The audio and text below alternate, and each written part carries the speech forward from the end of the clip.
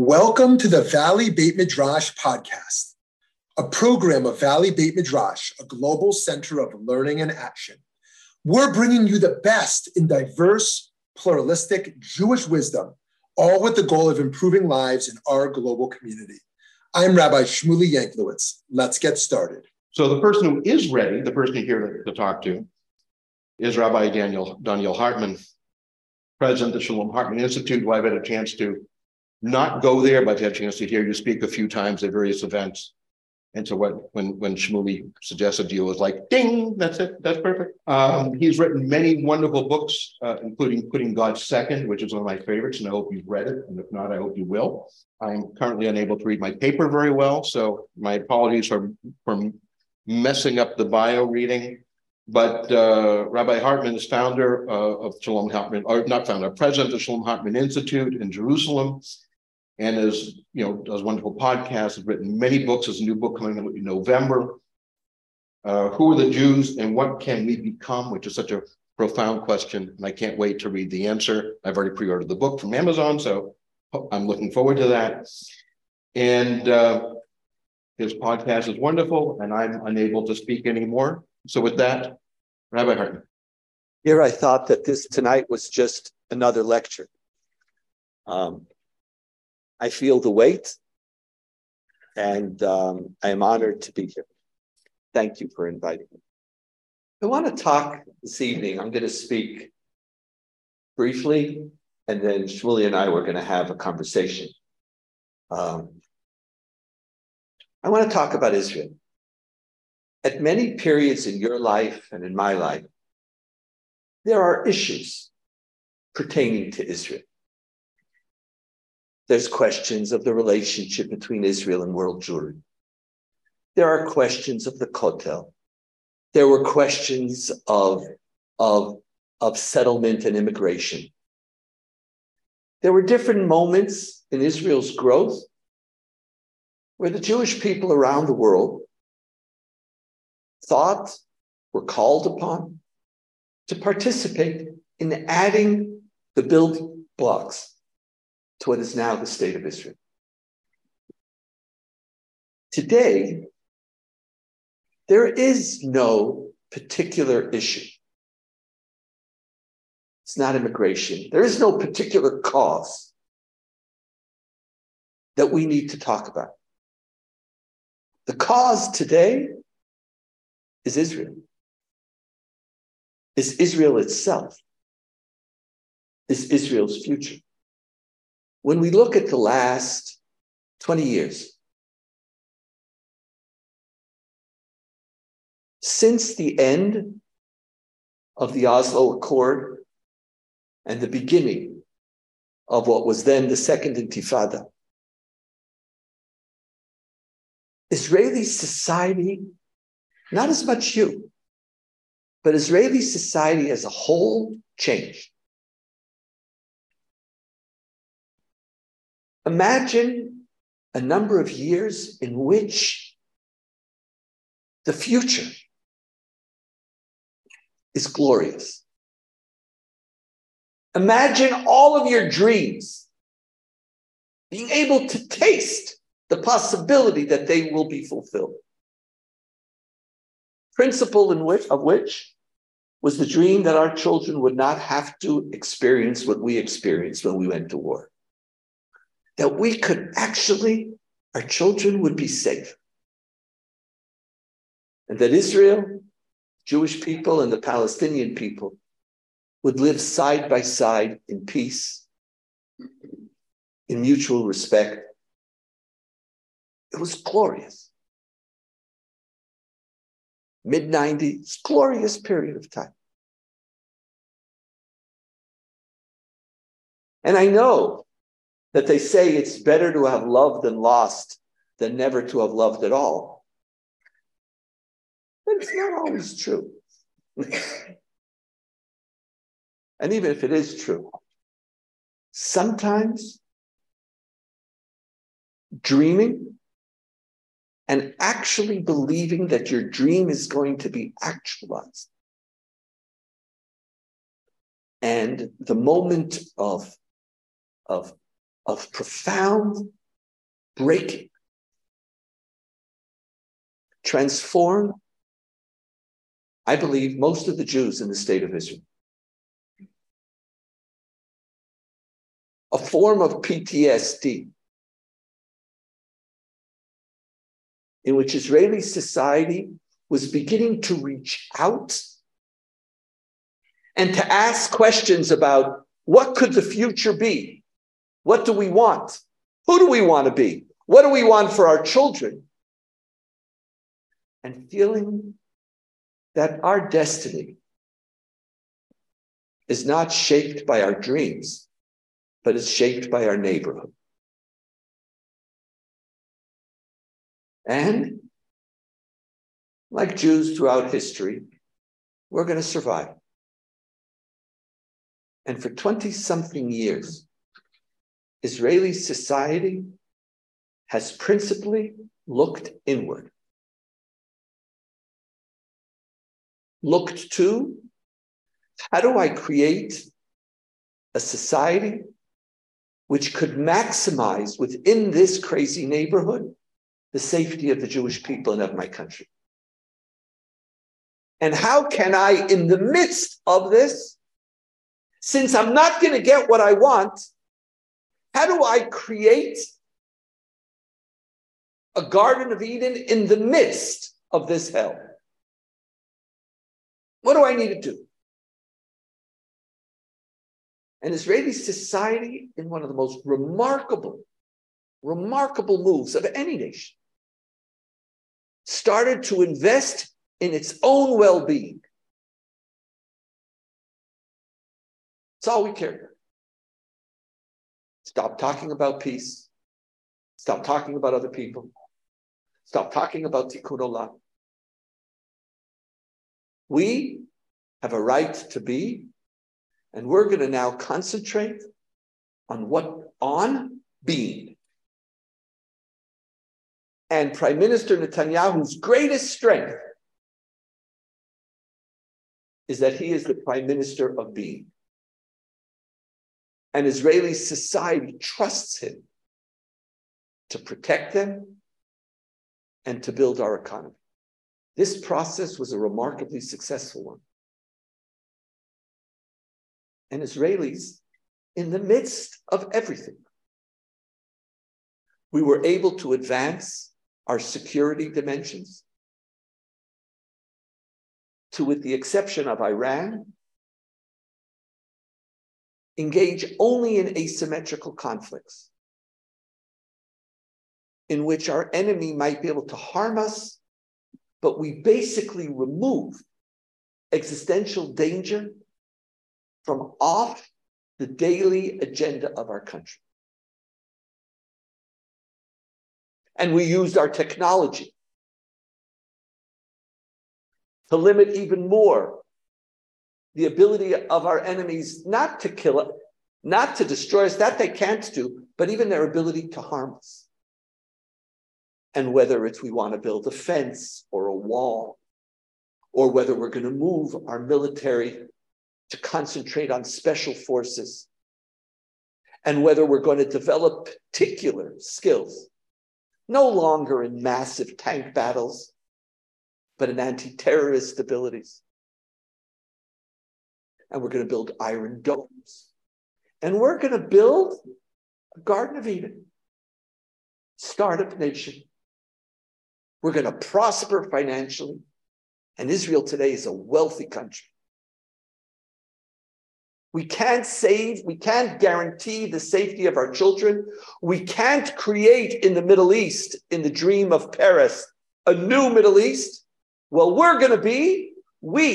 for the Jews, we're going to take care of ourselves. It was so successful.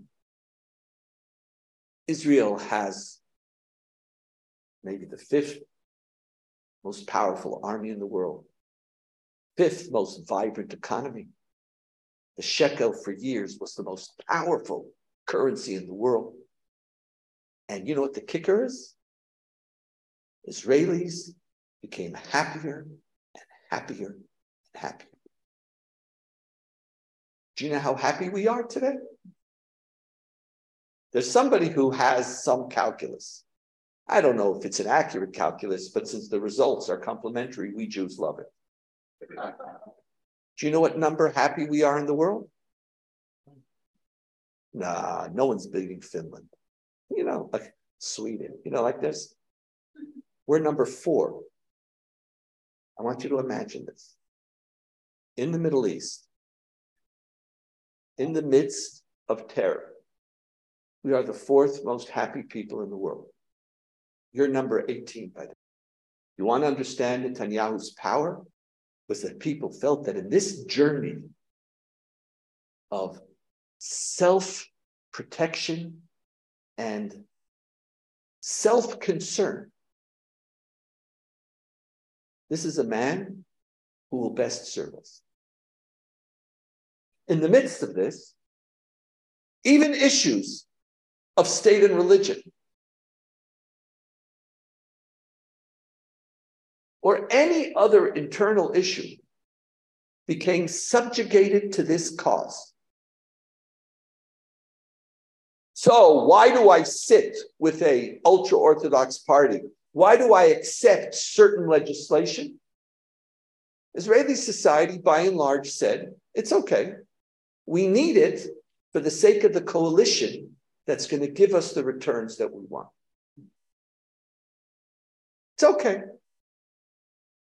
Having a coalition which could further this cause was an end unto itself. Because on the surface, you have to remember, Netanyahu is not, or the Likud aren't natural coalition partners with ultra-Orthodox. In 2003, Netanyahu was the enemy of ultra-Orthodox when he put forth a budget and various legislations to limit allocations to ultra-Orthodox to ensure that they would go to work. He was at the time their enemy. But over the years, a very, very stable coalition was formed. And this was its primary agenda. Now, on an individual level, Israeli society wasn't just materialistic. On an individual level,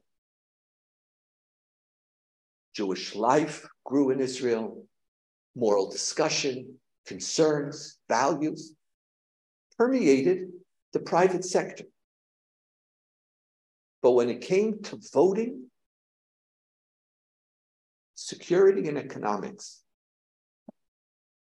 were the single defining issue for the electorate.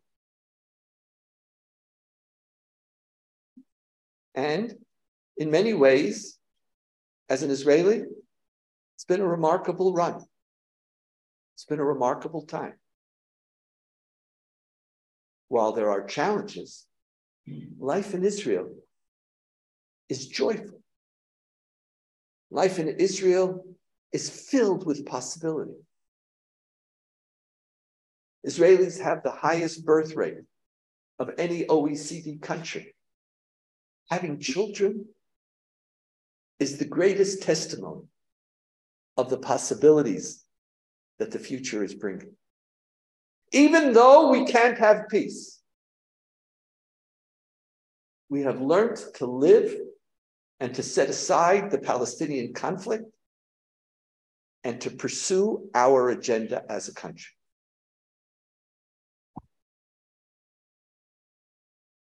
Something dramatic has changed.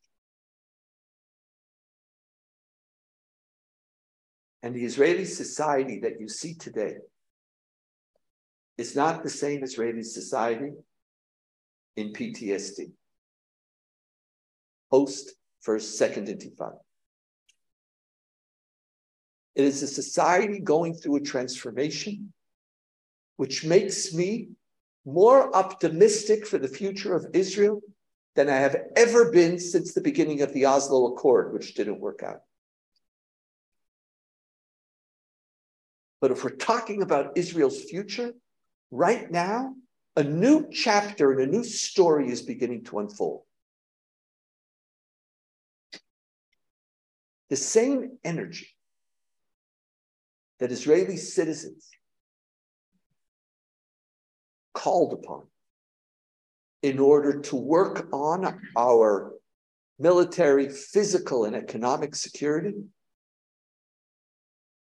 for major sectors in Israeli society is now being marshaled not to talk about how do we ensure Israel's survival, how do we ensure the being of Israel, but what type of Israel do we want to have? It is so significant that it has even single-handedly destroyed the left-right-wing divide in Israel. Just Netanyahu, not Netanyahu, not dissimilar to just Trump or not Trump, created two very solid blocks. If you're for Netanyahu or not, you're on a different side of the equation. And it locked communities away from each other, as well as certain communities together with each other. If you're a just Netanyahu person, then you have to be with Netanyahu and you create a coalition around that. If you're a not Netanyahu, even if you naturally don't necessarily agree, Avigdor Lieberman, or Bennett, or Saar, these are all names that if you don't know, Google them. Sit with Meretz. Because what do we share? A just not Netanyahu ideology. Does being a Likud member mean that you don't care for issues of human rights? Quite to the contrary. In the history of Israel, liberal values, by which I mean a commitment to liberty of the individual, was always the agenda of the Likud party. More than the Labour Party, by the way, who saw individual rights as a problem in the pursuit of the building of a country. It was Menachem Begin who put forth and always fought for human rights in Israeli society. It was the most right-wing prime minister in the history of Israel, Yitzhak Shamir, who when Meir Kahane was a member of the Knesset, and when he would get up to speak, it was Yitzhak Shamir who stood up, short little guy, but he stood up and led, powerful like a rock, stood up and led the whole Likud party out of the assembly. He refused to stay in the assembly when somebody who he believed was a racist was speaking.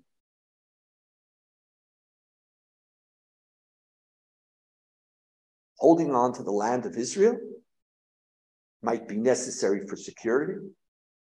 It might be our obligation because it is our inheritance. But what does that mean about human rights? Concern for strong judiciary. This was very much the Likud party. But over the years, a coalition was formed because it was the strongest and most natural coalition to further the security and economic agenda. Part of what's happening now is a redrawing of the map of Israeli society.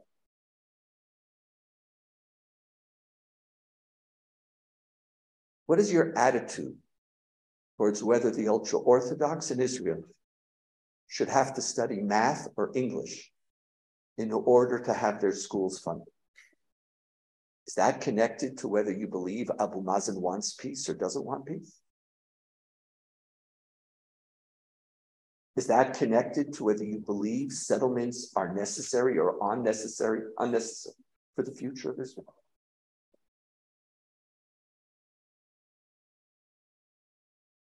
Should we have an Israel separate but equal when it comes to women in Haredi or in certain religious Zionist sectors? Is that connected to a right-left-wing divide? Should there be two kotels to serve different types of Jewish ideologies and sensitivities in Israel? Bennett is the one who pushed it. Sharansky is the one who came up with the deal. Netanyahu is the one who advocated. This is not a right-wing, left-wing issue. But because of the just Netanyahu, not Netanyahu, we fortified a division in Israel. And the Israel that you could see now, you see it in the marches, partially, but you also see it in all the polls. Something new is happening. And the issue today in Israel is Israel. Not our survival against Iran, but what type of country do we want to have? For decades, while we concentrated on security and economics, we knew that we wouldn't fall off the cliff because we had somebody, an Abba or an Ima, like your Abba. And by the way, every father should be blessed to have a son who speaks that way about it. That's as good as it gets. But we had an Abba and an Ima who would make sure that we don't get lost. And do you know what that Abba and Ima was called? The Supreme Court. We liked an activist Supreme Court. They're supposed to take care, they're going to take care. Netanyahu lived by it because he himself is not an extreme person, but he would have to build coalitions with people who he did not agree with. So he always tried to have someone to the left of him so that he could say, I have no choice. But he could also sit and say, I would do it, but the Supreme Court doesn't let me. Just doesn't let me. And by the way, this is just a little window, which I won't get into, but you could look up and read more on. One of the reasons why certain segments of the religious Zionist community have such animosity to the Supreme Court is because if the Supreme Court is Mar Abba and Ima, how come you didn't protect me in Gaza? How come you didn't protect me? You're supposed to care about rights. What about my right to live? What about my right to trial, to innocence until being proven guilty? And a lot of what went on in Israel around the withdrawal from Gaza entailed not insignificant violation of religious Zionist rights. And there's a visceral, it's like when your father or mother betrays you, you're supposed to be the protector, but I see you're selective in your protection. But for much of the country, they took care, it was fine. Nobody thought about, does the Supreme Court have too much power, not enough power? Life was fine. And in fact, for the majority of this period of time, we had a Netanyahu right-wing government. It didn't have to be this way, but it is a blessing that it was. And with that, I'll conclude and we'll start Shlusa. A reform of the judiciary. There is no single human institution that is not open to a reform. Anybody who claims that a human institution is perfect is either a fool or an idol worshiper. Every human institution could be questioned. Every human institution, somebody could say, is there a better way to do it? For sure. A reform, we could talk. And before this process, I never thought about it. Now I spent over 100, 150 hours studying. Now I know that in fact, there are lots of legitimate issues with some of the power that Israel's Supreme Court has. A reform, sure, we could talk.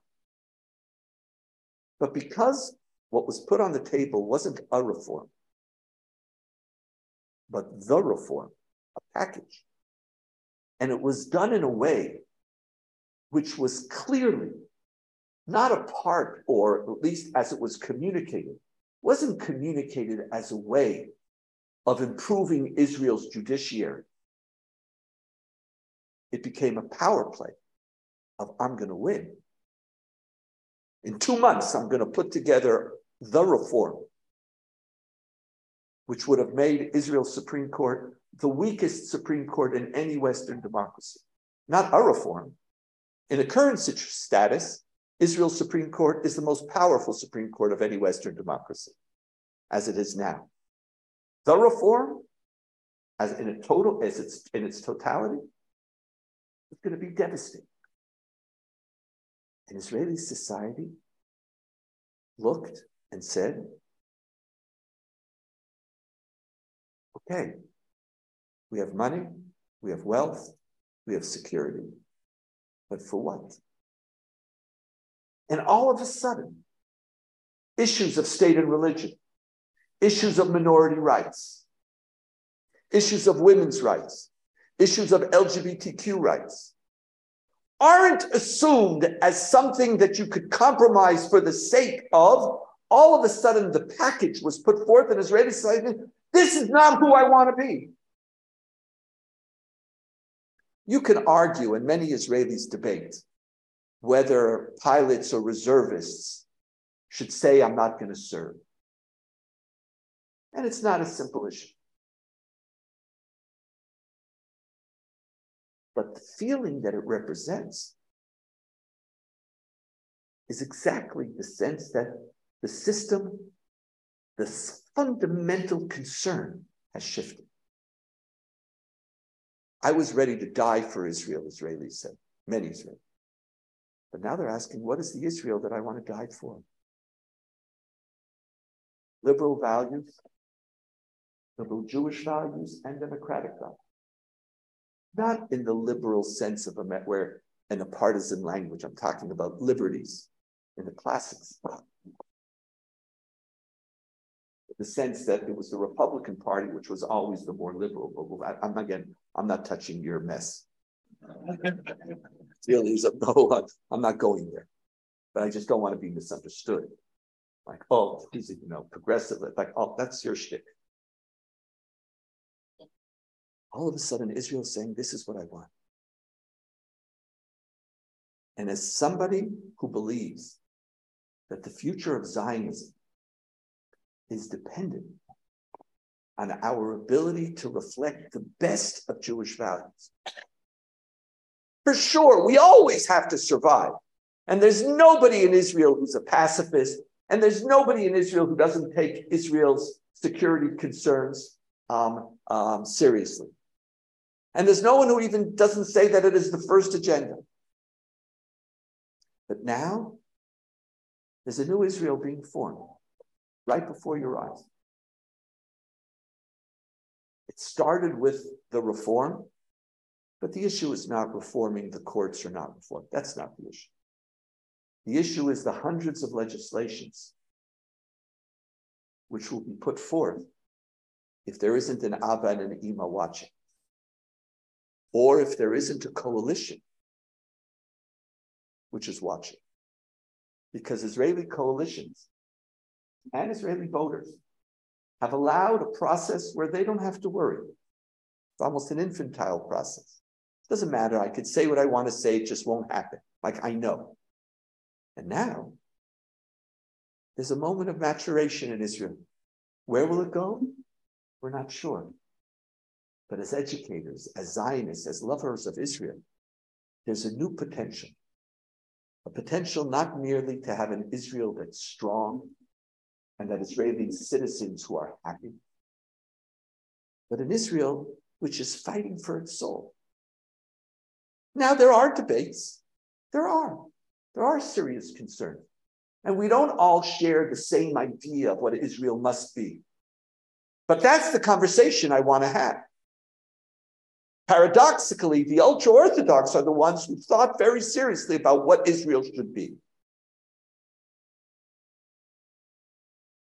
But it's time for modern Orthodox, traditional, secular, reform.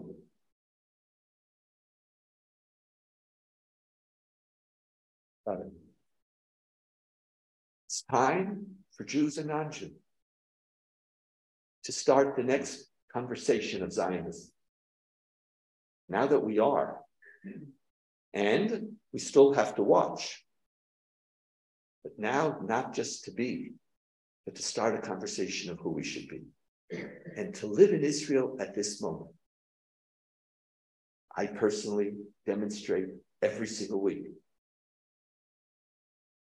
It's exhilarating. We're on the dawn of a new era. And enjoy it. And as we'll talk, participate in it. It doesn't matter whether you're Democrat or Republican here. And it doesn't matter whether you're right wing or left wing there. It's time for new categories, time for new thinking. And it's time to engage in the new challenge of Zionism. As always, so powerful and brilliant and thought-provoking. So thank you for being with us. Maybe we can start out here in the diaspora before we go into the inside baseball of Israel. So, there are those who demonize Israel consistently out here, who it so happens we are the worst of the oppressors. It so happens we are the worst of the colonizers. It happens that we are the worst occupiers. And every tool should be used against this project, whether it's boycotts or, supporting violent coalitions. And there's a whole bunch of strategies as to how to combat that. And I wonder what strategies you think are most effective and hold our moral integrity intact. Those who want to make sure the right politicians are elected, those who want to educate or do better PR, so to speak. And I wonder, for Jews who feel that there is a growing diaspora threat against the state, what do you think keeps our moral integrity intact and is strategically most effective? Hi. What's really difficult is that we are part of a tradition that sees criticism as a halachic obligation. And the fact that you're laughing, which was great, it's actually one of the 613 commandments. When you see a fellow Jew doing something wrong, you are obligated. It's in Leviticus 19. You're obligated to stand up and talk. Love your neighbor involves criticizing them when you think they're doing something wrong. That's our tradition. Being silent is an act of alienation, not an act of loyalty. So in that context, it's very hard for us to figure out what are the boundaries. Now, for decades, we trained you to be silent. Not everybody listened, but a big part of the Zionist discourse was you have to be lovers and supporters who only say amen. And by and large, you accepted it. Israelis wanted you to be silent because they really didn't value your opinions. Because it's not just that you don't live in Israel. According to Zionist ideology, the only meaningful Jewish life is in Israel. The world is divided between Shoah and Tkuma, between Holocaust and renewal and rebirth. Israel is rebirth. That means you are a Shoah phenomenon. You have nothing to control. You know what? So you have money. So help. But to think that you're a plague, you're not a plague. And Israelis were not ambivalent about you. They just didn't like you. It's deep. There's like something you shouldn't be. Like, who are you to tell me goodbye? It's not just that you don't know. Just you get to be silent spectators to use the bass in the show. And I'm the player in the show. And on top of that, especially since so much of our agenda has been security, you're going to determine or try to shape when my child goes to war. It's pacifist. You know what pacifist means?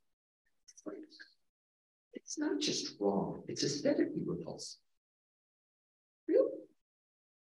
My kid should die or live? Really? And most North American Jews understood. They felt,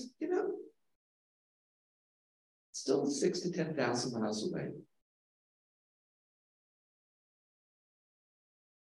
So there was criticism, but it wasn't conditioned. And there were conversations about who you can criticize, who can criticize, where you can criticize, what you can do. It's like all of that stuff.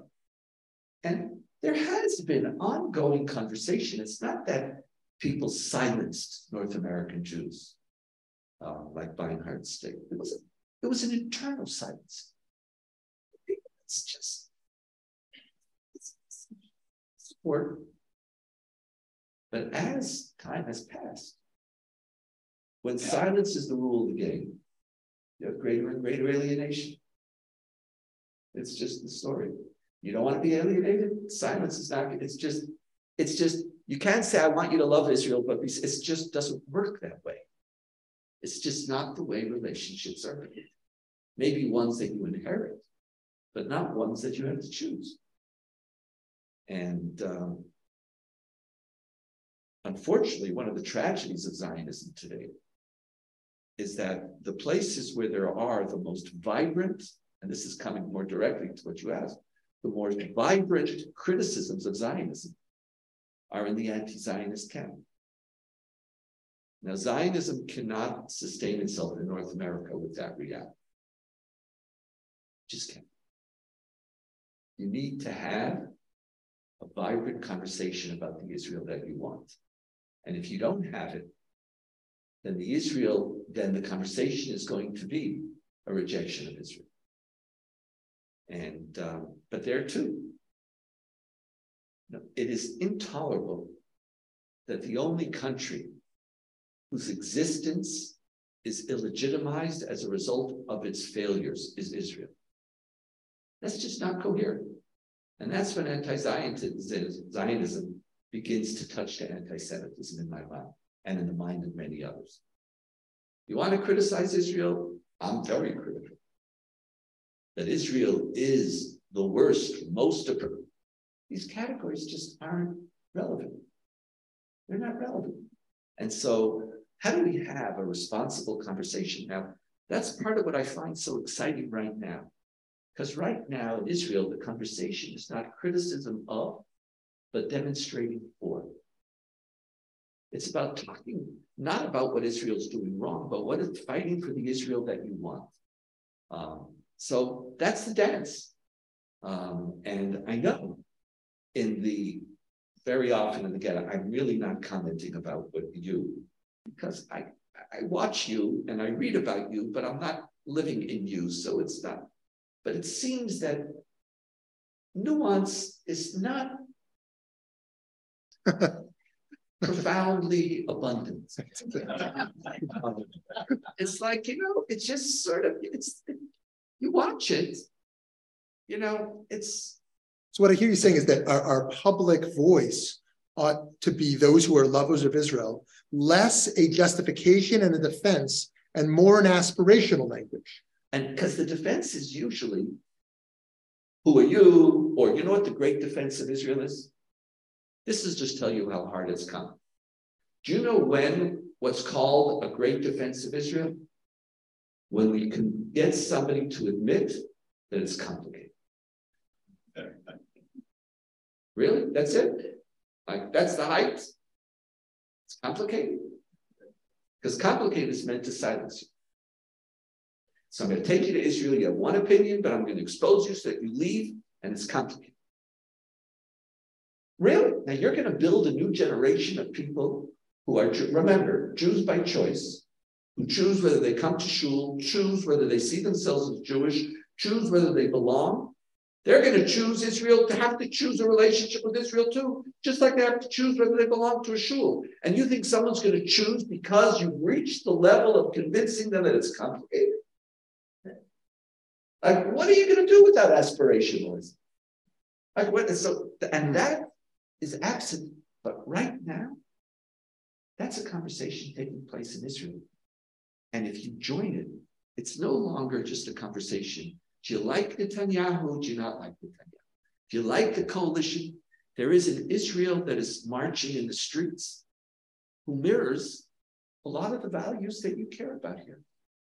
So it gives you a chance to be a partner. So, it's no chidush that the young American Jews are drifting from interest in this, by and large, in America.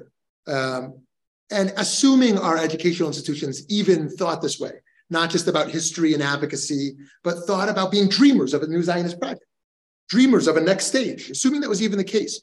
What would a next Israeli coalition have to look like? What would a next Israeli society have to look like to be a partner with young American Jews, right, for that to even be possible? See, I'm working like crazy on this, not alone, but I have shifted the whole methodology of my institute from a long-term work, because educational institutions are marathons.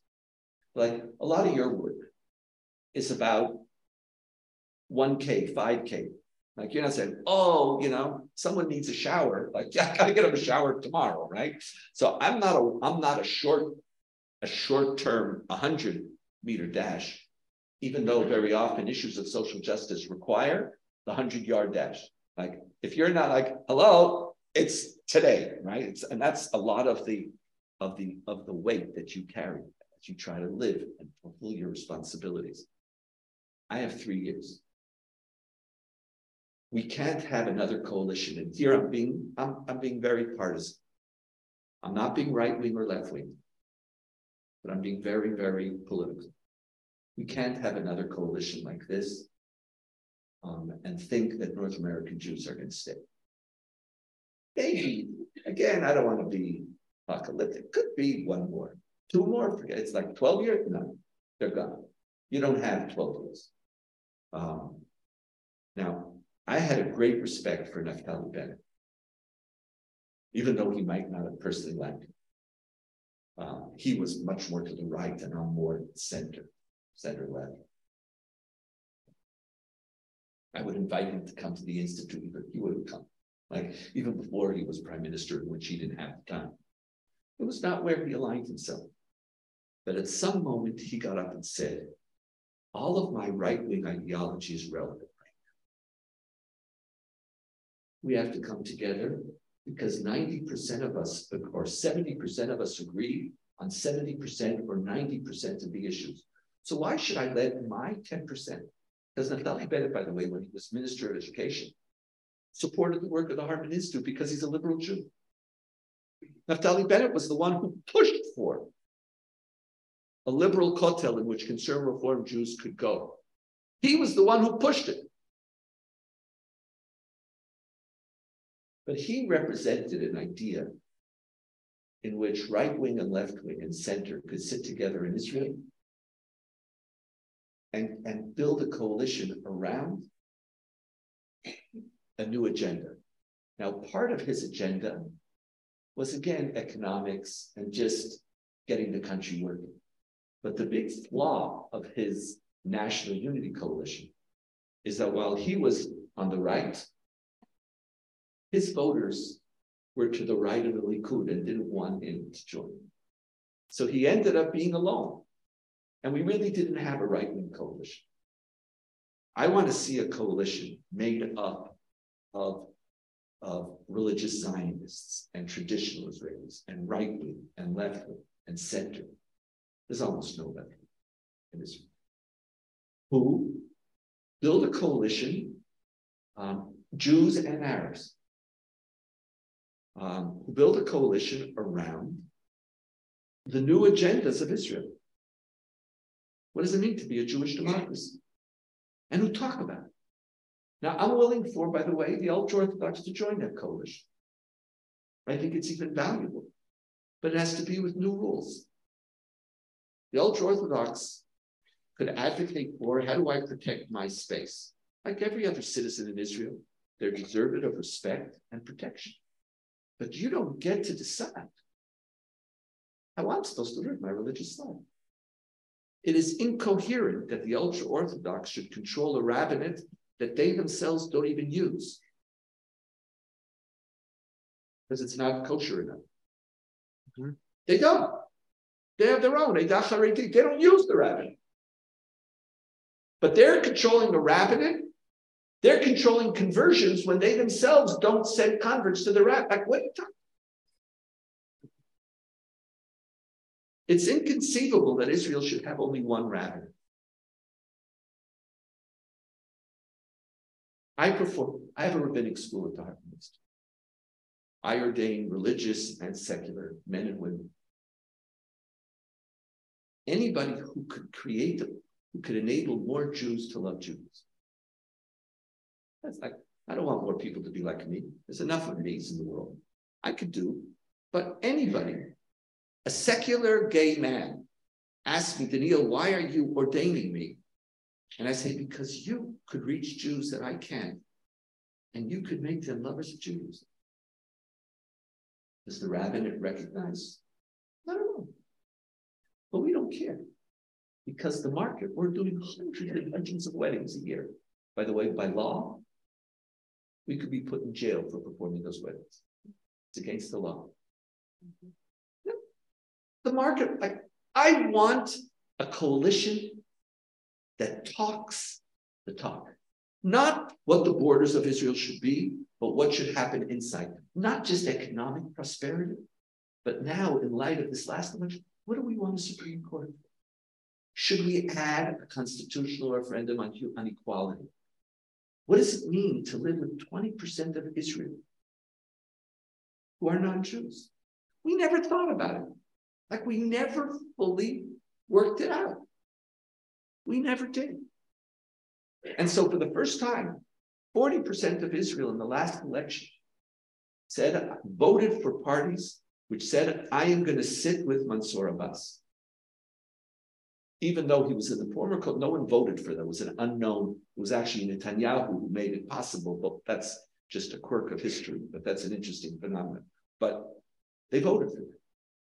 Now we see approximately, again, it depends, before Gaza, after Gaza, approximately 20, according to certain polls, a third of Likud voters don't plan on voting for the Likud again.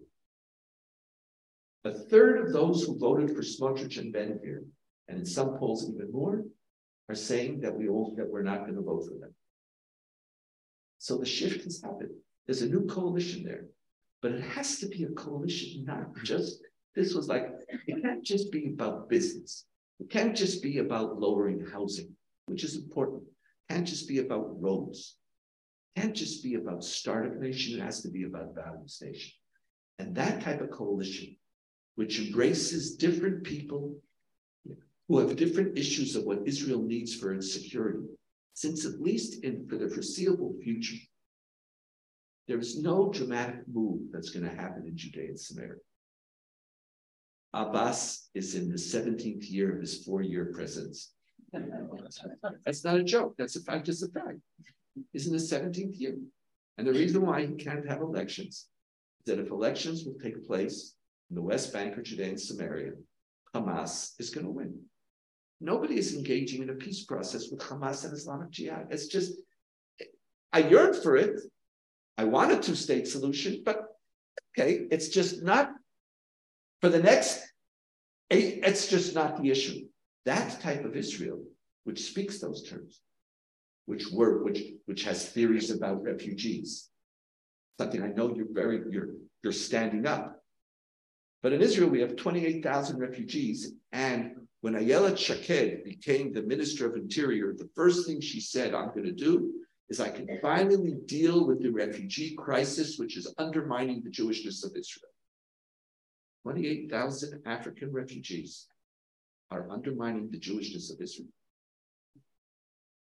There's 7.7 million Jews, 2.2 million non-Jews. 2.2 million and 27 is now a number that's just changes the whole story. Let's talk about refugees. Let's talk about who is a Jew. Let's talk about state and religion. Let's talk about our values. Let's talk about the country we want to live in. And now it's possible. And a coalition that will do that is the coalition that it's not a partisan coalition. It's a Zionist coalition. And I'm not sleeping at night trying to figure out what I need to do that about. Amazing, amazing. So diving back into the judicial reforms. Firstly, there are those who suggest that the divide is enormous. Those protesting hundreds of thousands here, those protesting hundreds of thousands there, couldn't be more different in their view of what they want the state of Israel to be. And others suggest actually, they largely agree it's pretty nominal. There's pretty small differences. Where do you land on that? And what type of reforms do you think are valid? And what types of reforms specifically do you think are pose this existential threat? Move us to the weakest Supreme Court. There are people who are for the judicial reform because they think it's necessary for Israel's democracy. There are people who are for the judicial reform who don't care about democracy. And they want to limit the Supreme Court precisely because they want to limit its ability to influence policy. So the judicial reform is made up of different groups of people. They're not the same. It's not the same motivation. So, for example, Gafni from UTJ, something like that, United Torah Judaism Party, the ultra-Orthodox party, says, I didn't want judicial reform. I don't care about the makeup of the Supreme Court. All I want is an override clause. So that when the Supreme Court decides whatever it decides, a simple majority of the coalition could cancel the Supreme Court decision. So he says, knock yourself out. I don't care. You can have all left-wing communists on the court. Secularists, I don't care. I don't care what you decide. I just want to be able to override you. So he says, I don't need to limit your power. I just need a veto. And that's the override clause, which, because it was added to the judicial reform, destroyed the conversation about judicial reform. And even those who support judicial reform, even those who advocated for it, the heads of Forum Kohelet, who've been working on it for years, themselves say, override clause, a mistake. It was a mistake. Now, there are some people who just want a smaller Supreme Court, and people like Ben-Gvir or some within the ultra-Orthodox who just don't like you, who have an ultra-nationalist or vision of Israel that should be dominated by halakha, and don't want a court that leads, that limits on the basis of a notion of human freedom, dignity, and rights. They don't want it. So when the Supreme Court says, I'm sorry, you can't put women on the back of the bus. You can't. All the women don't care, everybody's happy. You can't put women on the back of the bus. You can't decide that you can't put posters of women on buses. You can't sort of move them outside. You just can't do that. Or a Supreme Court that decides that an Israeli citizen who gets married on Zoom from Utah, that is a marriage. Because under Israeli law, you can't have a civil marriage in Israel. But if you marry outside of Israel, Israel has to recognize your wedding by international law, because otherwise Israel's weddings will not be. So Supreme Court is standing there. Supreme Court says the settlements in West Bank are legal. Supreme Court has ruled that the settlements in the West Bank do not violate either international law or Israeli law, and that it's in the hands of the government to determine the future of the West Bank or Judea state. But they stated, you can't build settlements on private land, because one of the rules of occupation is that you can occupy the land controlled by the prior government in the event that it was captured in a war of self-defense and you can't yet return it. But what you can't do is take the local population and remove them. And one of the key issues is whether you can take their land. That's it. This is, so there's something that I want to be able to do whatever I want to do. I want to be able to start a bunch of settlements wherever I want to settle, so that to make sure that we are in the midst of each other, because there is an ideology which sees conflict with Palestinians as essential for the future of the state of Israel. And it is only through conflict that we are going to fortify our national ideology and consciousness. So all that is there. So when we come to the Supreme Court, so those who don't care about democracy and human rights, there's nothing to talk about. But there are many, many people who advocate for reform because they feel that Israel's Supreme Court is too powerful and anti-democratic. If you share with me democratic values and principles and sensitivities, I could talk to you. Good people could share values but disagree on policy. Now, the biggest issue, which is legitimate in the reform, and you'll decide how much detail you want. There is a right, every court uses the category of reasonableness to ascertain to what extent the police or the executive, principally government, is implementing a law. A law is passed. Are you reasonable in the use of that law? So you say you could search if there's cause. Was there cause? Was there not cause? Are you being reasonable in what you're doing? Now, courts are constantly using reasonableness to try to assess what was the intent of the law and how are you implementing it in a reasonable. That's what courts do. But in Israel, the Supreme Court doesn't just assess the reasonableness in the implementation of law. It has set itself up to determine any decisions of the government, whether they're reasonable, on the basis of criteria which have no legal basis.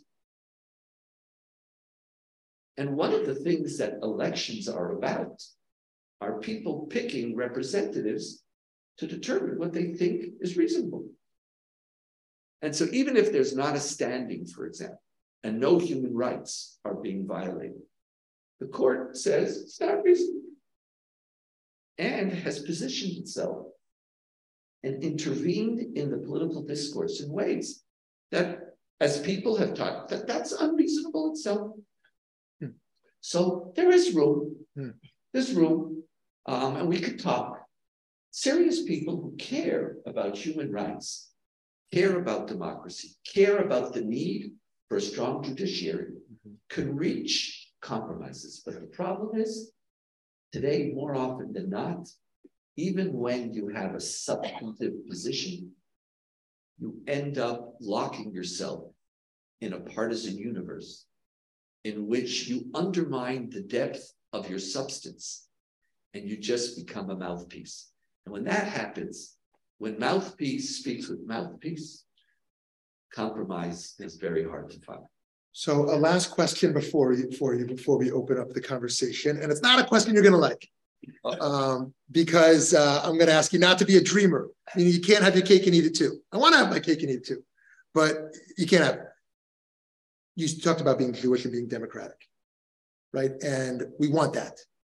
But in the event that we have to choose one, in the political scenarios that we don't move down the path where we can either have Jewish sovereignty or we can hold up the highest levels of democratic values, which of those do you choose? So I actually This is not a dream. I don't believe that Jewish and democratic are in conflict with each other. When it comes to self-defense, I have that right under human rights. Self-defense is a human right. So I don't compromise on my people's safety and on my country's security. I'm not. I am for a two-state solution. But right now, I know it can't be implemented. And I don't want to, and I won't even try to implement it because I have a right to live. So right now, if I could go back 50 years. So you said we could suspend the democratic values. It's not, see, the words are complicated. It's not democratic, it's a commitment. I am committed to the equality of the Palestinian people and to the creation of a Palestinian state that will live side by side with Israel, as long as it could live side by side with Israel. And the fact that it cannot is not undermining my commitment to human rights. I'm sorry, maintaining the current status quo is not a human rights violation if the other side is not creating a possibility of the fulfillment of my right to live. Now, so on that's again. Now, do I think we were always right? No. Do I think we could have done other things? Sure. Would it have helped? I don't know. Would I build settlements outside of the settlement blocks now? No. Would I create tax incentives that people should leave the small settlements outside of the settlement blocks? Yes. Instead of giving people who live outside of the settlement blocks tax incentives, I give them tax liabilities. There's things that I would do. But the statement that the occupation itself is an inherent racist apartheid regime, I think it's just simply wrong. Could we do it better? Yes.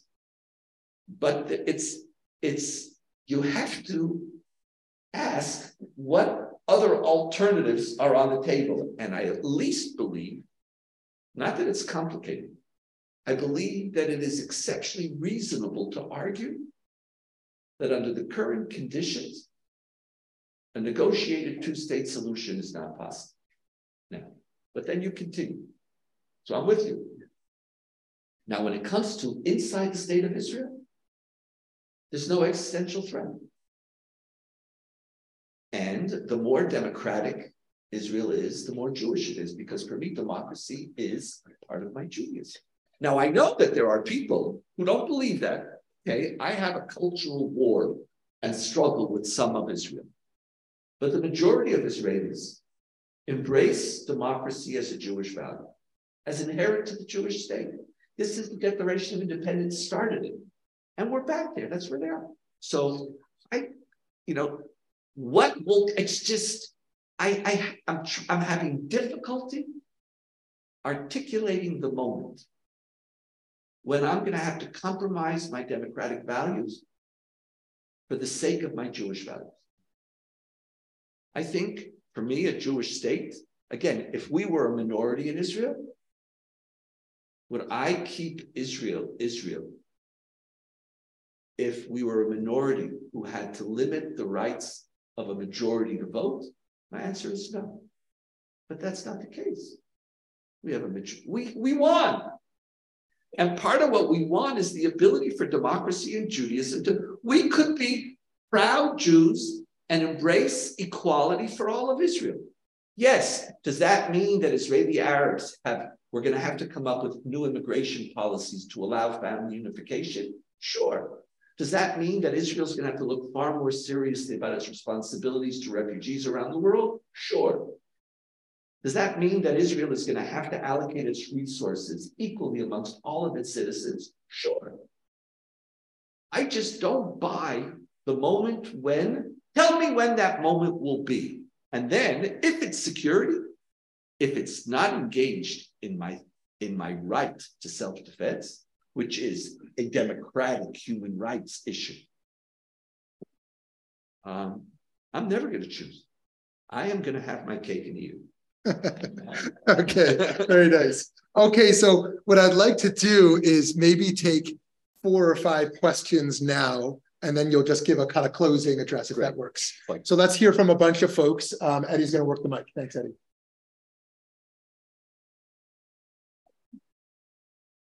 Hi there, thank you so much. And it was wonderful hearing you dream about this coalition ready to pass. And I want to push you a little bit on it, because it seems to me, and completely disagree with anything that I'm saying, of course, that sort of one of the ways that Israel has operated in, since its inception and still today to a large degree, is that different sections of the society are responsible for different areas.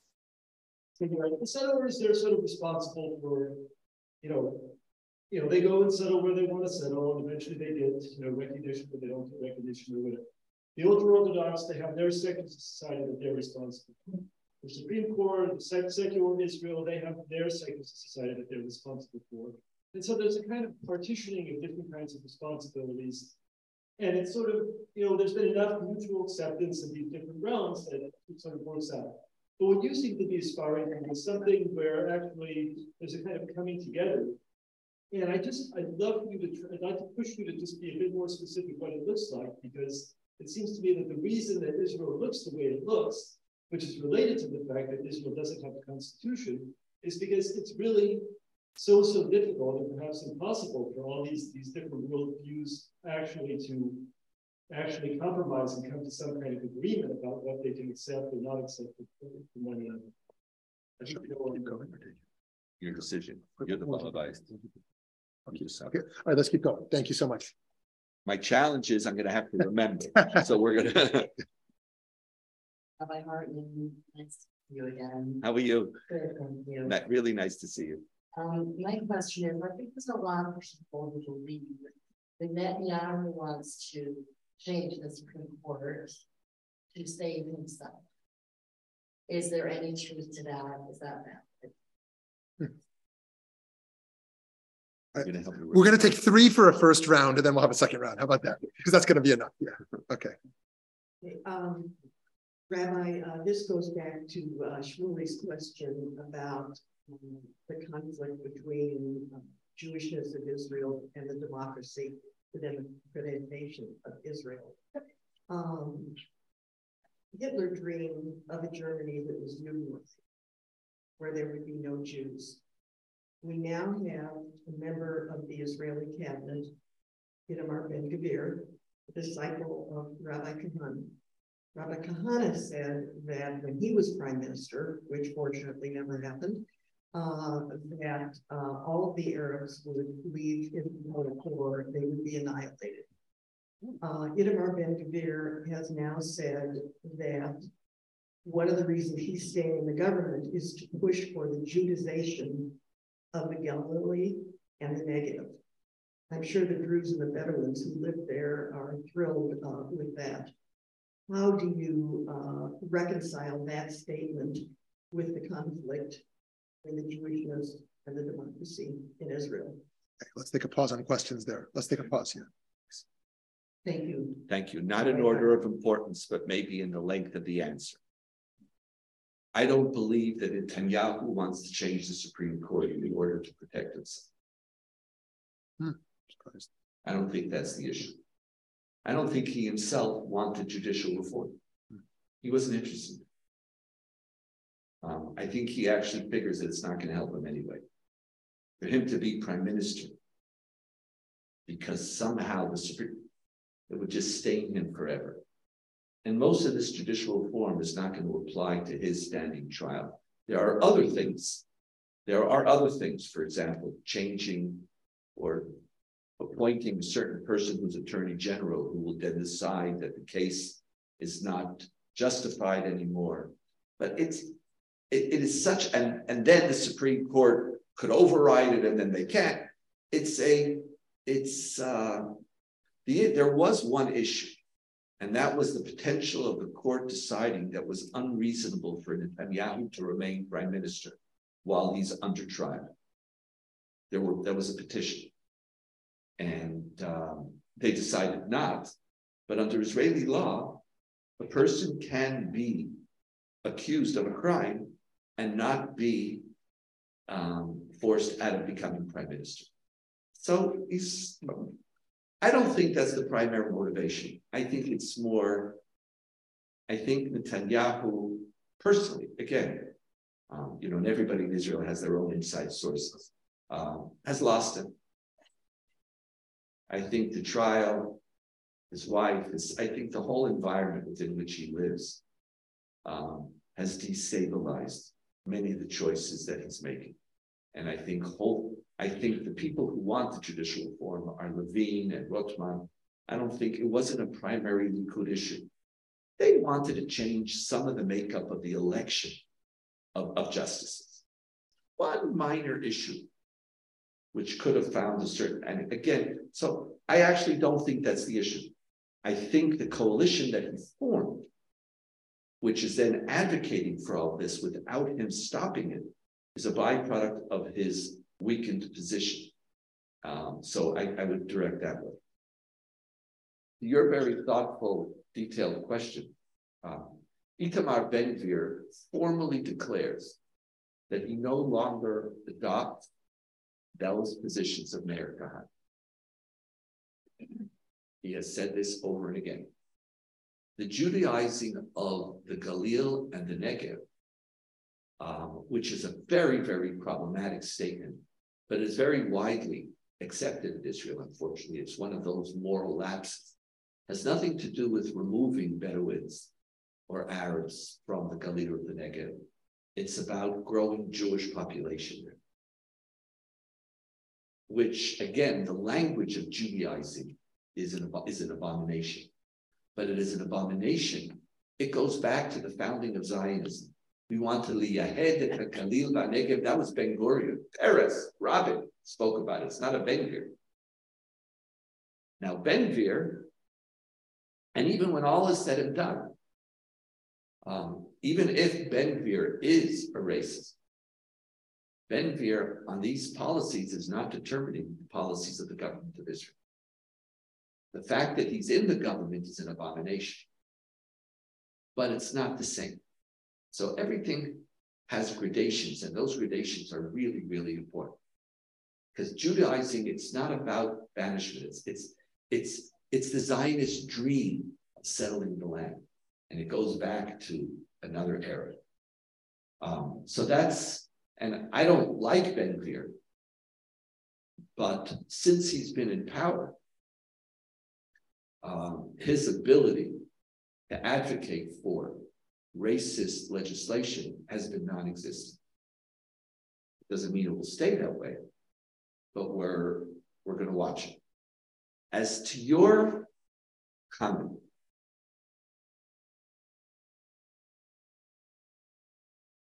Israel is a profoundly tribal society. And one of the ways that tribal societies, the president of Israel famously spoke about the 4 tribes of Israel. And he spoke about the religious Zionist, ultra-Orthodox, secular, and Arab. And the funny thing about his statement is that we wish it was 4 tribes. There's really 67 tribes, sub-tribes. But part of what's been happening now is the reverse of what you're saying, is individual tribes trying to govern the lives of other tribes. That's where the system is falling apart right now. If the ultra-Orthodox were worried about a road in their neighborhood being open or closed on Shabbos, that's legitimate. When you want to determine whether a restaurant could be open in Ashdod, where you're not, that's another issue. It's another issue altogether. And even, what are the, it's true, religious Zionists gave up issues of state and religion a long time ago as their central issues. But again, a person could advocate for maintaining control of Judea and Samaria. A person could advocate for natural growth of settlements. But it doesn't mean that a person could then advocate for policies that make peace impossible or which violate human rights. In other words, part of what we have now is a breaking down of the tribal divides. And each group, one of the great ironies of Israeli society, is that each group thinks it's a persecuted minority. And as a result, boundaries aren't like I'm fighting for my survival and I have to get into your space. And so part of what is happening, I think some of the critical issues are the breaking down of that. And I think the notion that the Supreme Court is an agenda for the secular, that itself is just not, shouldn't be true. And if it was, that's part of what's changing. So I think we're going to have to come up with a new system on state and religion, human rights, democracy, Supreme Courts, that don't simply fit into the tribal, the old tribal device. I wish Israel was a society in which each tribe said, I care about my rights in my space. Then life would be simple. You know the old Mishnah, two people are holding on to a garment, right? What does the Mishnah say? Two people are holding on to a garment. This one says, I found. This one says, I found. This one says, it's all mine. This one says, it's all mine. That poses a problem, right? What are you going to do? So the Mishnah then determines, it says you have to divide it. But imagine if this one says, two people are holding on to a garment. This one says, you found. And this one says, you found. This one says, yeah, it's only half mine. And this one says, okay. That life would be easy. We're breaking down these tribal divisions. And there is a sense of some tribes that they have been subjugated.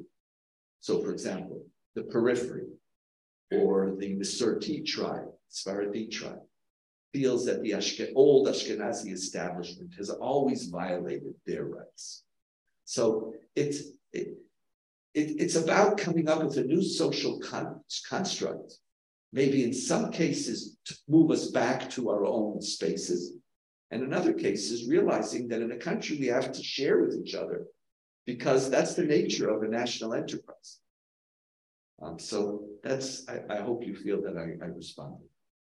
So I'm going to give Rabbi Hartman a chance to give a closing remark. If you have other questions, we hope you'll ask it at dessert and at book signing. We have some books that Rabbi Hartman wrote that were, there's a few left, I think, right? Yeah, a few left. If you'd like him to sign a book and to talk with him over wine or tea or dessert, whatever we have out down the hall. If you just want to offer a closing thought or two. Thank you so much. My pleasure. There's a new opportunity for you to care. There's a new opportunity for you to express your love for Israel. You just have to shift gears.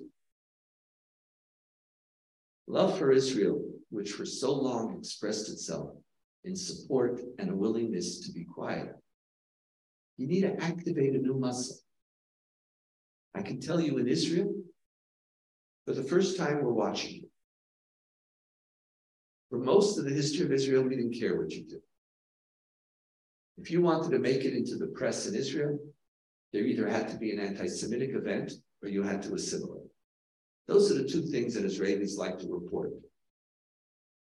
I'm being serious. But now they're watching. Because part of what we have now is a movement not from the top down, but from the bottom up. It's not a legislative transformation. There is a social marshalling to lay claim to a vision for the future. And in the highly politicized Israel, one of the things that was remarkable, that it turns out that you could have a majority in the Knesset and still not be able to do everything that you want.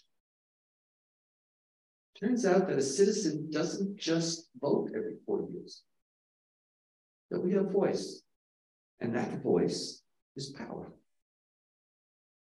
You could be part of that voice. Israeli Jews want to hear you, or my part of Israeli Jews want to hear you. And they take comfort and they take strength from you. That same Israel which said, shh, be evangelical. Israelis wanted you to be evangelicals. support us with no moral aspirations. Now, Israelis are looking for partners. Find ways in your community to be a part of a new conversation. I, by nature, I'm just an optimist. But the reality is you can't be in education without being an optimist. It's just the wrong field, right? If you don't think that change is possible, you're not in the change business. But there's grounds for my optimism. And we have a moment in which we can marshal as a people. And not just each time talk about what Israel has done wrong, but to think about, to engage, advocate for, support, give voice to the Israel that we've all been dreaming. We're strong. Now we have the space. My bracha to you. It's really a bracha. It's not a prayer even. I'm not praying. My bracha is that you'll find that new voice for yourself. And I firmly believe that Israel and Zionism will have new meaning in your life. And in that new meaning, you will be players and contributors, together with the liberal forces in Israel, for building a new future. Thank you so much. Thank you so much. Rabbi, since you gave us a bracha, we give you a bracha to continue to have success and joy in all of your work and inspire us to all engage more deeply. Thanks for joining us for this episode of the Valley Beit Midrash podcast. Remember that you can join our email list at valleybeitmidrash.org to stay up to date on new programs, learning opportunities, and more ways to stay connected. If you enjoyed learning with us today, support our work by making a donation at valleybeitmidrash.org/donate. Join us next time as we continue to work together to build a better world. Thanks for listening.